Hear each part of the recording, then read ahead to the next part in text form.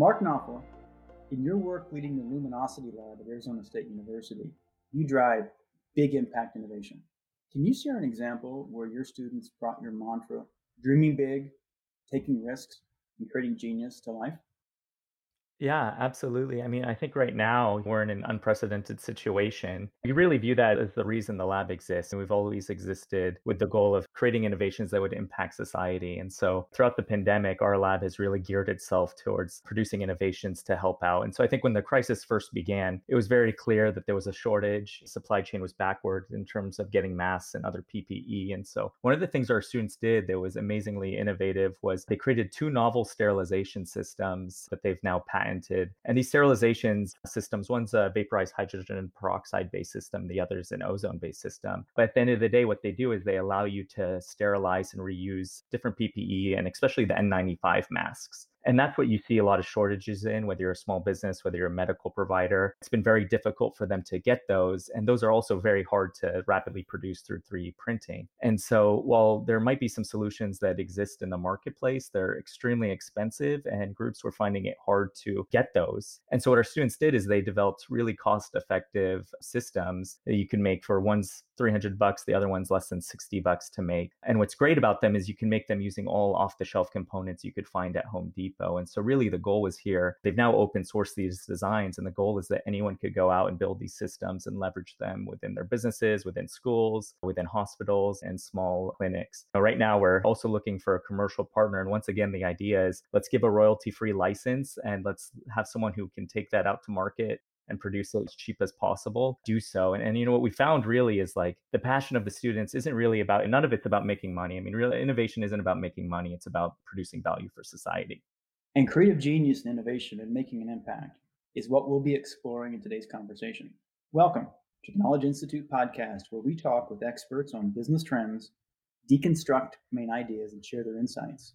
I'm Jeff Kavanaugh, head of the Infosys Knowledge Institute, and today we're here with Mark Knopfler, director of the Luminosity Lab at Arizona State University. Mark is also director of the strategic projects at ASU, and he leads a lab of highly exceptional students called Luminosity. This lab is where interdisciplinary teams of students with bright ideas dream big. They launch moonshot ideas with the aim of positively impacting society, and they design, build, and deploy innovations to change the world. Mark is an Arizona native. He received his bachelor's degree in finance, master's in business analytics and systems engineering, and is currently pursuing a PhD in human systems engineering at Arizona State University. Mark, thanks for joining us. Thanks for having me. You said you were fortunate to have a dad who's an engineer at Motorola. How did you get started, and what are some early influences that shaped your path?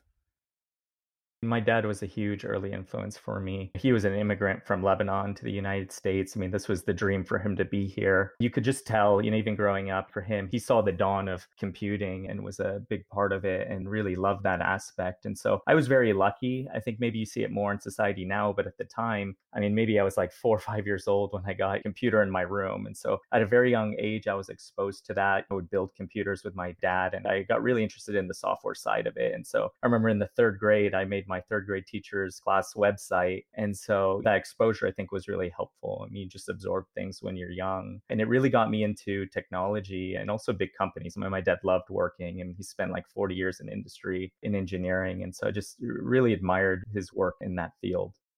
You worked for a big tech firm in Silicon Valley. What motivated the change of direction? Yeah, it's interesting. It was always my dream. That's what I wanted to do, go to Silicon Valley, work for a big tech company. And I had a lot of fun for the short stint that I spent there. And it was not that there's anything wrong with big tech. I just think, you know, sometimes people think that that's every job you have in big tech is going to be super innovative. In some cases it is, but it really depends on the team you are on. I think at big companies in general, even tech companies, a lot of the individuals there, they're doing oftentimes somewhat uninteresting work, right? Or you're asked to generate reports or maintain an existing system, write tests. There's value to that, but it's very different than starting a technology from scratch. I mean, very few people get to be on the initial team that designed the first iPhone. And so for me, when the opportunity came up at ASU, the ask was to build the skunkworks lab of students that would really pursue these radical innovations to impact society. And that's what I wanted to do. The thought about being around youthful minds and really going through that full process from design to develop, to deploy. Very few of those opportunities exist today. And in this case, it was the chance to really design one from scratch and operate it. And that, to me, that was the biggest draw. Well, that was the draw. What's new and novel about Luminosity as a lab?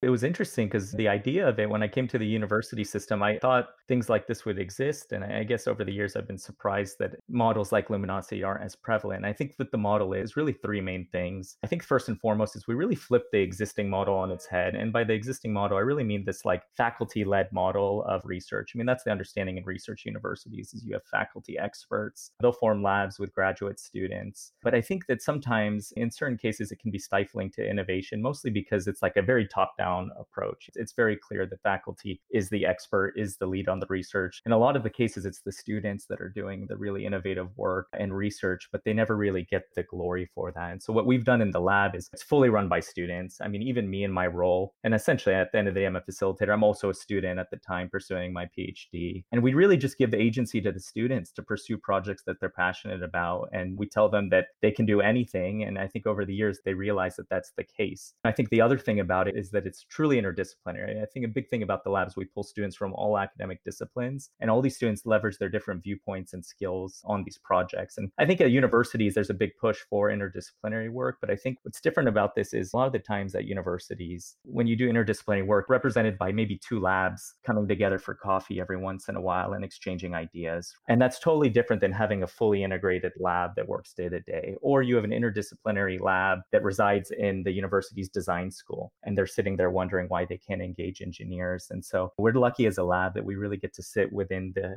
ASU's umbrella organization for research. So it really allows us to draw in students. And at the end of the day, it's really not beholden to any dean of a certain school. It's people from all walks of the university. And I think what makes it special is the passion that those students have. It's very much this culture of people staying up all night, every night just to build things. And really, it does feel like a student told me the other day, it feels like play. They're not doing it because it's a student worker position or anything like that. The idea of being surrounded by these bright minds that want to change the world and that they can come every night and really tinker around with. There's not really a set expectation. It's not like a class with a grade. It's really the outcome is producing something of value. And it's really focused on the creation and development of tangible solutions rather than just research alone. You've said there's no playbook for innovation. How do your students transfer their creative genius to innovating real solutions for global problems? I found that it's an organic process, that true innovation happens. I mean, for our students, we have these amazing, incredible individuals. And what we find is it's them sitting in a coffee shop. We had a couple of students sitting in a coffee shop one time, and they're reading articles on their computer for fun about power mafias in Beirut, Lebanon, and how there's such unstable power systems there. And people are running cords and charging for it. Really a ridiculous situation that shouldn't exist in the 21st century. And a couple months later, they've now designed microgrid technology, patented that would be able to provide more stable energy solutions to third world countries. And really, it's those things. Another case of that is our robotics student who loves autonomous vehicles, having lunch with a female design student who's kind of explaining how she doesn't always feel safe crossing campus at night. And once again, that turned into this autonomous system of drones the students developed that facilitates a safety escort system. So it's really remarkable when you let people, when you just trust them to innovate and you put them in an environment where they're talking through ideas. I think there's processes that help towards innovation, but it's not really school. Usually you're so used to getting step-by-step instructions. There's not going to be step-by-step instructions to the next big idea. Yeah, at the end of the day, it's the belief that you can innovate and really going after it. All right, let's dive right in to how this is applicable for a business leader. These are great stories. They're fun, feels like play. How do you set this up in every corporate department?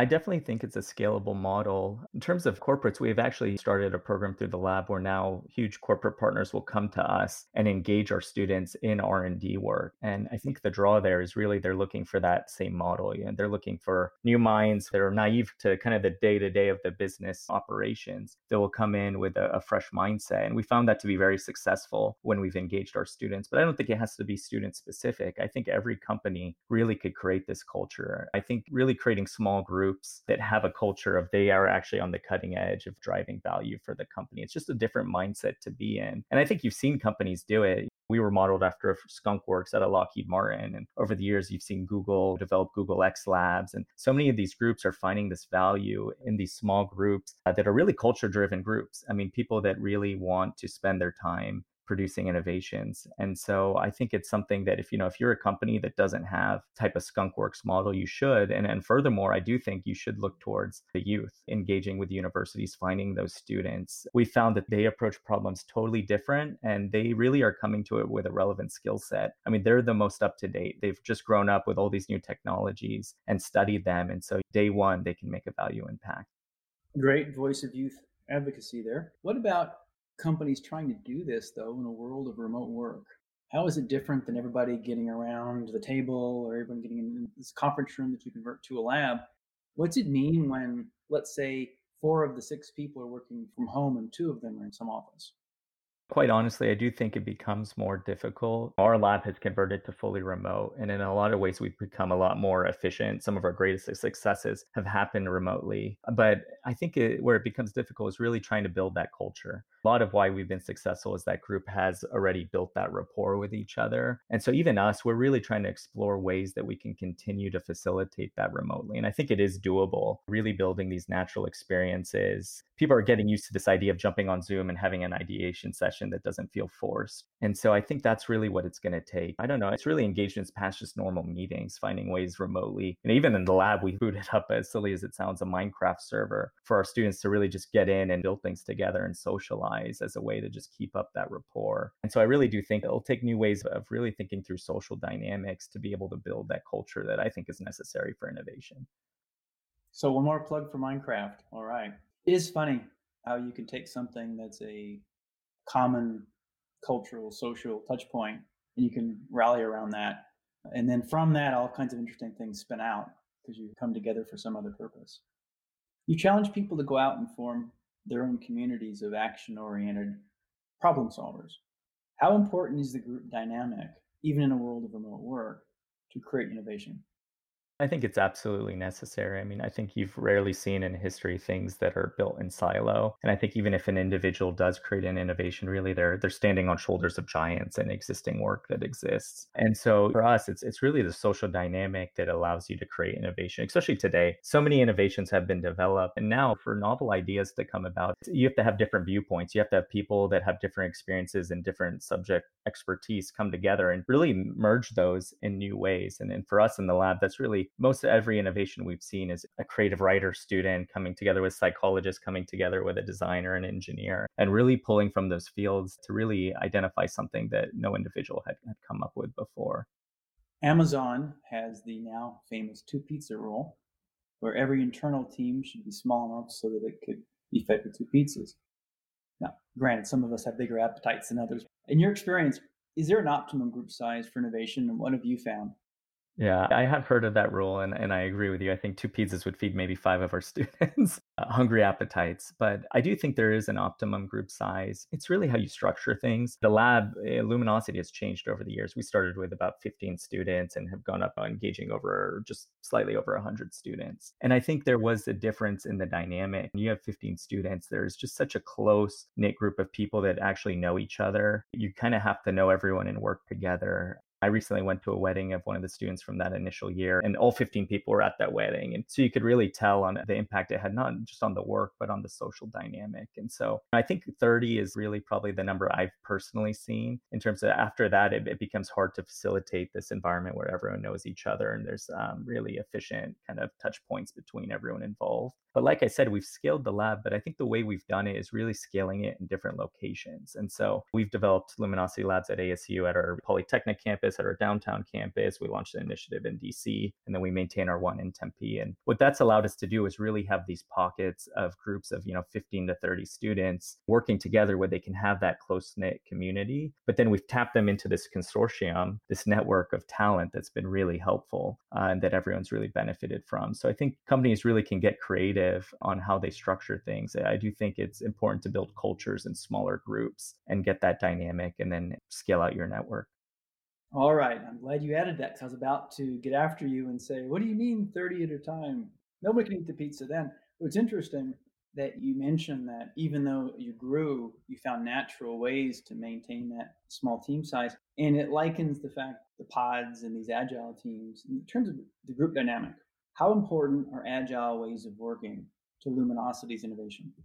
It's really important for us. I mean, ever since the lab started, we've used agile methodologies for project management, such as Scrum. I think those are important because just the structure of it alone, doing these 2 week sprints of incremental development, having those daily stand ups, in my opinion, it makes everyone in the group feel part of the full process. Every step along the way, you're involved in the design and the validation and the development. And it's unrealistic to expect that scope doesn't change on projects. And so, really having this flexible approach allows not only the scope to change, but the students, the people involved to be part of that. And for us in particular, I mean, one of the challenges we have as a lab is the fact that we have students who graduate and new students who come in. There's a lot of transition. So I think by having an agile approach, it's actually a lot easier for us to maintain very complex projects year over year with different sets of students and have that continuity.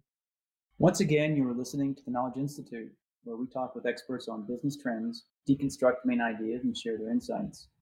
We are here with Mark Knopfel, Director of Strategic Projects at ASU and leader of the Luminosity Lab. Mark, as you think about bigger questions here, what are the most urgent global problems we face today? And in your experience, how are these defining the problems of tomorrow? This might sound cliche, but I do think the biggest global problem is education in terms of having a solution for it, because I think it will inform everything that comes later. I mean, we will have so many challenges to face around security and defense and sustainability and energy and all these topics I think people are familiar with. And health, you look at what's going on today with the current crisis. It's my belief, obviously, I'm an internal optimist, that people can do anything regardless of age and they'll be able to find solutions. And for me, it's just important that everyone really pursues an education. And I'm not saying that has to be through a university. I think there's no excuse today. There's so many ways to learn online, so many resources in a way that's free and equitable. And for me, it's not that my undergrad was not in engineering. I studied finance and political science and went more technical later. I do think these 21st century challenges do need a certain degree of knowledge in STEM fields to solve. But I'm not someone that says you need to go and just learn STEM. I believe more in the holistic education. Everyone should have a foundation of some STEM field, whether it's analytics or engineering, and really view that as their toolkit to be able to solve problems. And then in addition to that, they should be able to pursue biology or history or any topic they want to augment that. I guess I'm still surprised that our university systems and education as a whole kind of tells you have to be, you're one thing, you spend 4 years studying this one thing for the most part. But I do think if we are able to educate the global population more holistically, I don't think there's a challenge that's coming tomorrow that we won't be able to tackle. Well, paraphrasing Churchill, people will always do the right thing after exhausting every other option. And you mentioned political science as undergraduate, and I would quickly touch on this. You've had some experience working with political parties. And what is it that, applying your innovator's hat, that the advice you'd give to political leaders to get more stuff done? And whether it's between countries or between states or between parties, how can you apply lessons of innovation to political progress? Actually, real progress through political means. You bring up such a good point. I think it's a point of frustration for me. I think what's needed in this space is really for the general population to really find a love. You would originally say, I think science, but it's interesting today that even the word science is controversial or politicized. And so rather than science, I think a general love for innovation throughout society would actually go a long way. I think the term innovation, the idea of innovation is something that everyone can get behind, both political parties, every single person. And I think it's something that just the people need to demand in elections. What's disappointing for me is you just seldom see the topic of innovation be brought up. There's so many of these issues that come up year after year, and the solutions are seldom. Let's get a team of brilliant engineers and designers to solve them. And so I do think, in terms of when it comes to election, getting people who value innovation, who value talent, who value 21st century solutions, I think that is the way of the future. And really having elected officials who surround themselves with people that can get things like that done. Got it. Well, maybe to give business leaders as well as political leaders some advice, what's the process by which the Luminosity Lab tackles problems and gets things done? Who decides which problems to address, and what's the framework to deliver them?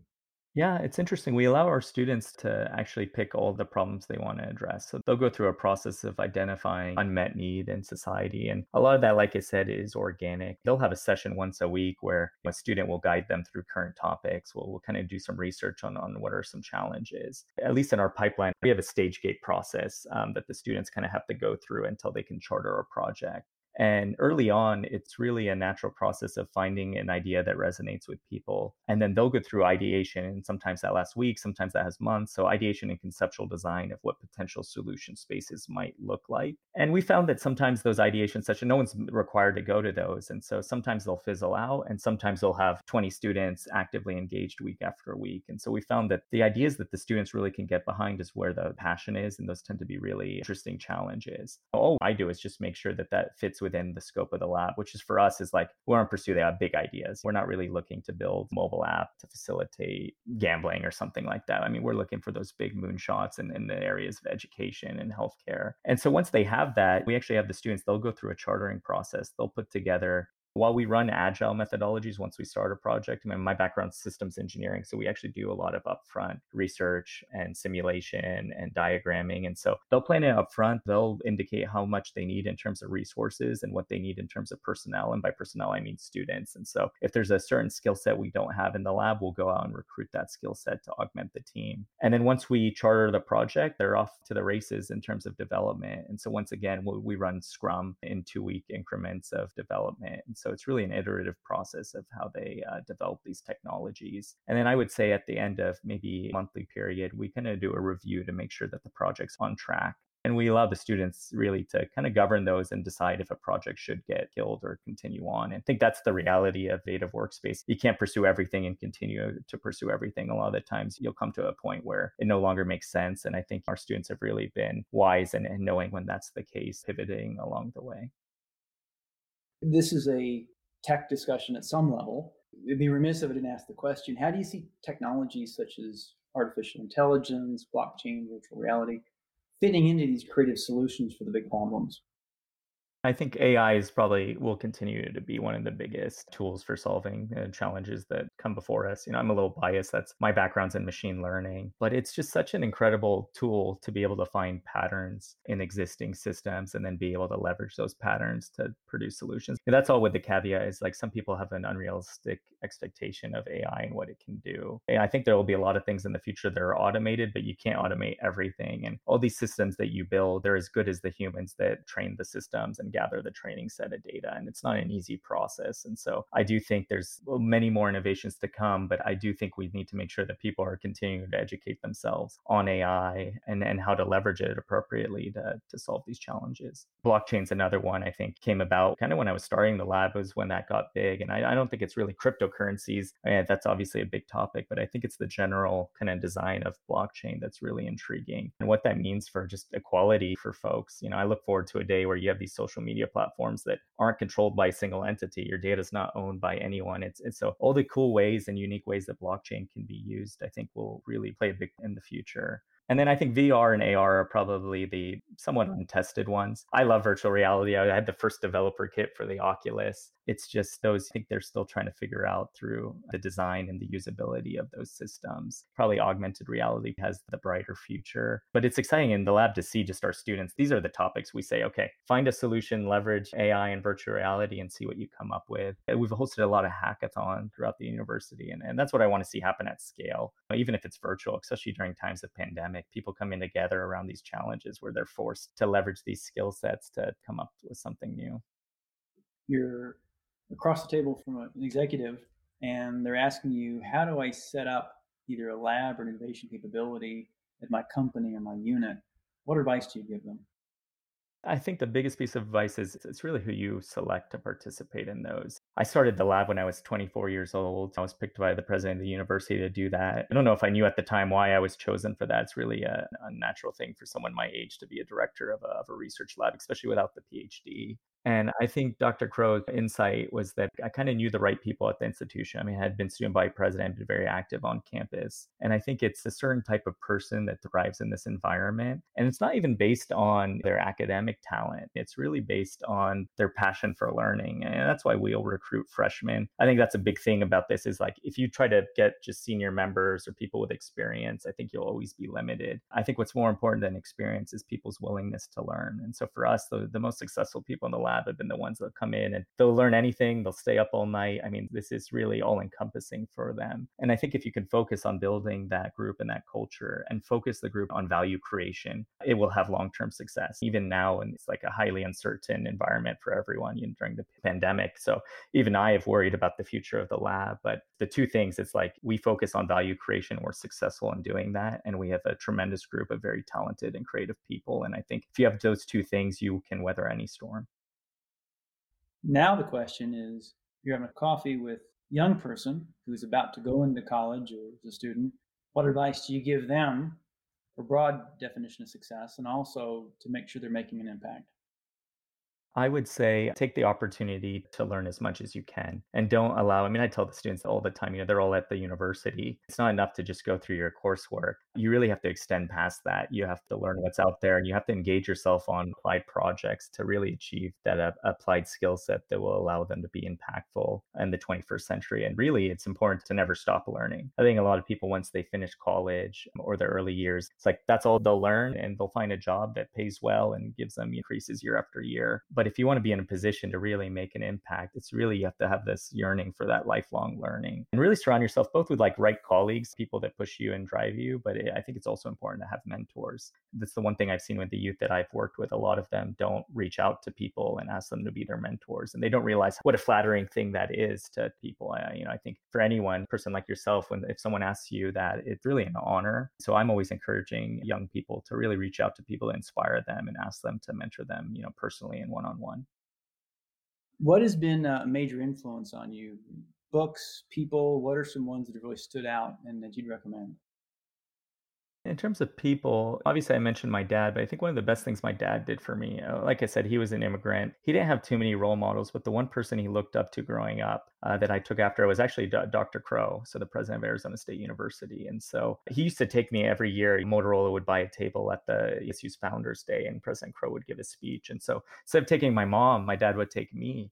Specifically to watch Dr. Crow speak. And I think what I learned from that and what my dad was trying to get at is Dr. Crow's always had an incredible vision for what he's wanted to accomplish using the university. And it's been a consistent vision. Obviously, it's evolved, but he's been able to execute on that vision since, I mean, we're talking since I was maybe in middle school watching this. And so, it's been incredible to see him really help, realize the vision over the years, but it's really taught me the importance of having a vision in life and working towards that throughout your life. And he's been great in terms of just, I've had the chance to work with him directly, and he's really informed what I studied at ASU. And then I would be remiss to say, the second person who's been a great influence is my former boss, Sitharaman Panchonathan. We call him Panch for short. He actually just left to become the director of the National Science Foundation, which is an incredible opportunity. But I had, since the lab started until a few weeks ago, he was who I reported to directly. And he just brings so much passion to what he does and really taught me that you can manage with love and how effective that can be. And I think just being Indian American, immigrant now running the National Science Foundation, I think it's inspiring to all people. Especially me, someone that's first generation, is really proof that you can achieve anything in life and there really are no more limitations. Well put. I do have to ask you, any books that capture your attention you'd like to share? For the audience, if you're interested in this kind of work, one of the books that I really designed the lab around is called Organizing Genius. And the book is all about these small groups of people that come together throughout society to do something amazing. And it's not always like technical things. So it's the Manhattan Project or it's Skunk Works or it's Bill Clinton's first election. I mean, it's all these groups of people where it was a small team that came out of nowhere. And it really speaks to the type of culture and environment that really is conducive to that. And so that was a book I read really as I was designing the lab that first year. And it was really interesting to me. I think a lot of the insights from that book have really remained true. And it's a big reason I was able to really put together a team that's had the longevity that it's had. So I think that's definitely what I would recommend if innovation is the topic you're interested in and forming really great teams. What online resources do you recommend and how can people find you online? Resources, I mean, obviously, there's so many ones for learning, Coursera, et cetera. What I love is a site called Kaggle. Like I said, I studied data science, and Kaggle is really interesting because it hosts large data sets from companies and it allows people to compete around predictive analytics. And so much of what I learned was really just by doing. I'm a big proponent of that. And I think things to look to, actually, the lab are launching 2 web platforms this year. One in September, it's going to be called MindSpark. It's very similar to Kaggle, but it hosts competitions of all types, whether it's design or engineering or data science. And it really is efficient at bringing teams of people together from all walks of life to be able to engage on these projects that are sponsored by corporate partners. And then in addition to that, we'll launch a platform later in the year called Axio, which is really a learning platform that's embedded with an AI chatbot. The idea would be is you use it throughout your life. And this AI learns about you and uses that knowledge to really personalize your learning and check in on you and give you these dynamic experiences depending on what's happening. And so we'll post some resources about that. And then in terms of finding me online, it's funny, I don't do so much of the social media anymore. I guess LinkedIn is the one I would suggest. And I guess the Twitter handle's at Mark Knopf. But once again, I haven't posted. I think my wife is going to kill me because we're celebrating our 1-year anniversary this week. I still haven't posted wedding photos. So I've been avoiding most social media, but I would love to connect on LinkedIn. And everyone, you can find details on our show notes and transcripts at infosys.com/IKI in our podcast section for all the things that Mark and I have discussed. Mark, thank you for your time and a highly interesting discussion. Thank you. Everyone, you've been listening to the Knowledge Institute, where we talk with experts on business trends, deconstruct main ideas, and share their insights. Thanks to our producer, Catherine Burnett, Carrie Taylor, and the entire Knowledge Institute team. Until next time, keep learning and keep sharing.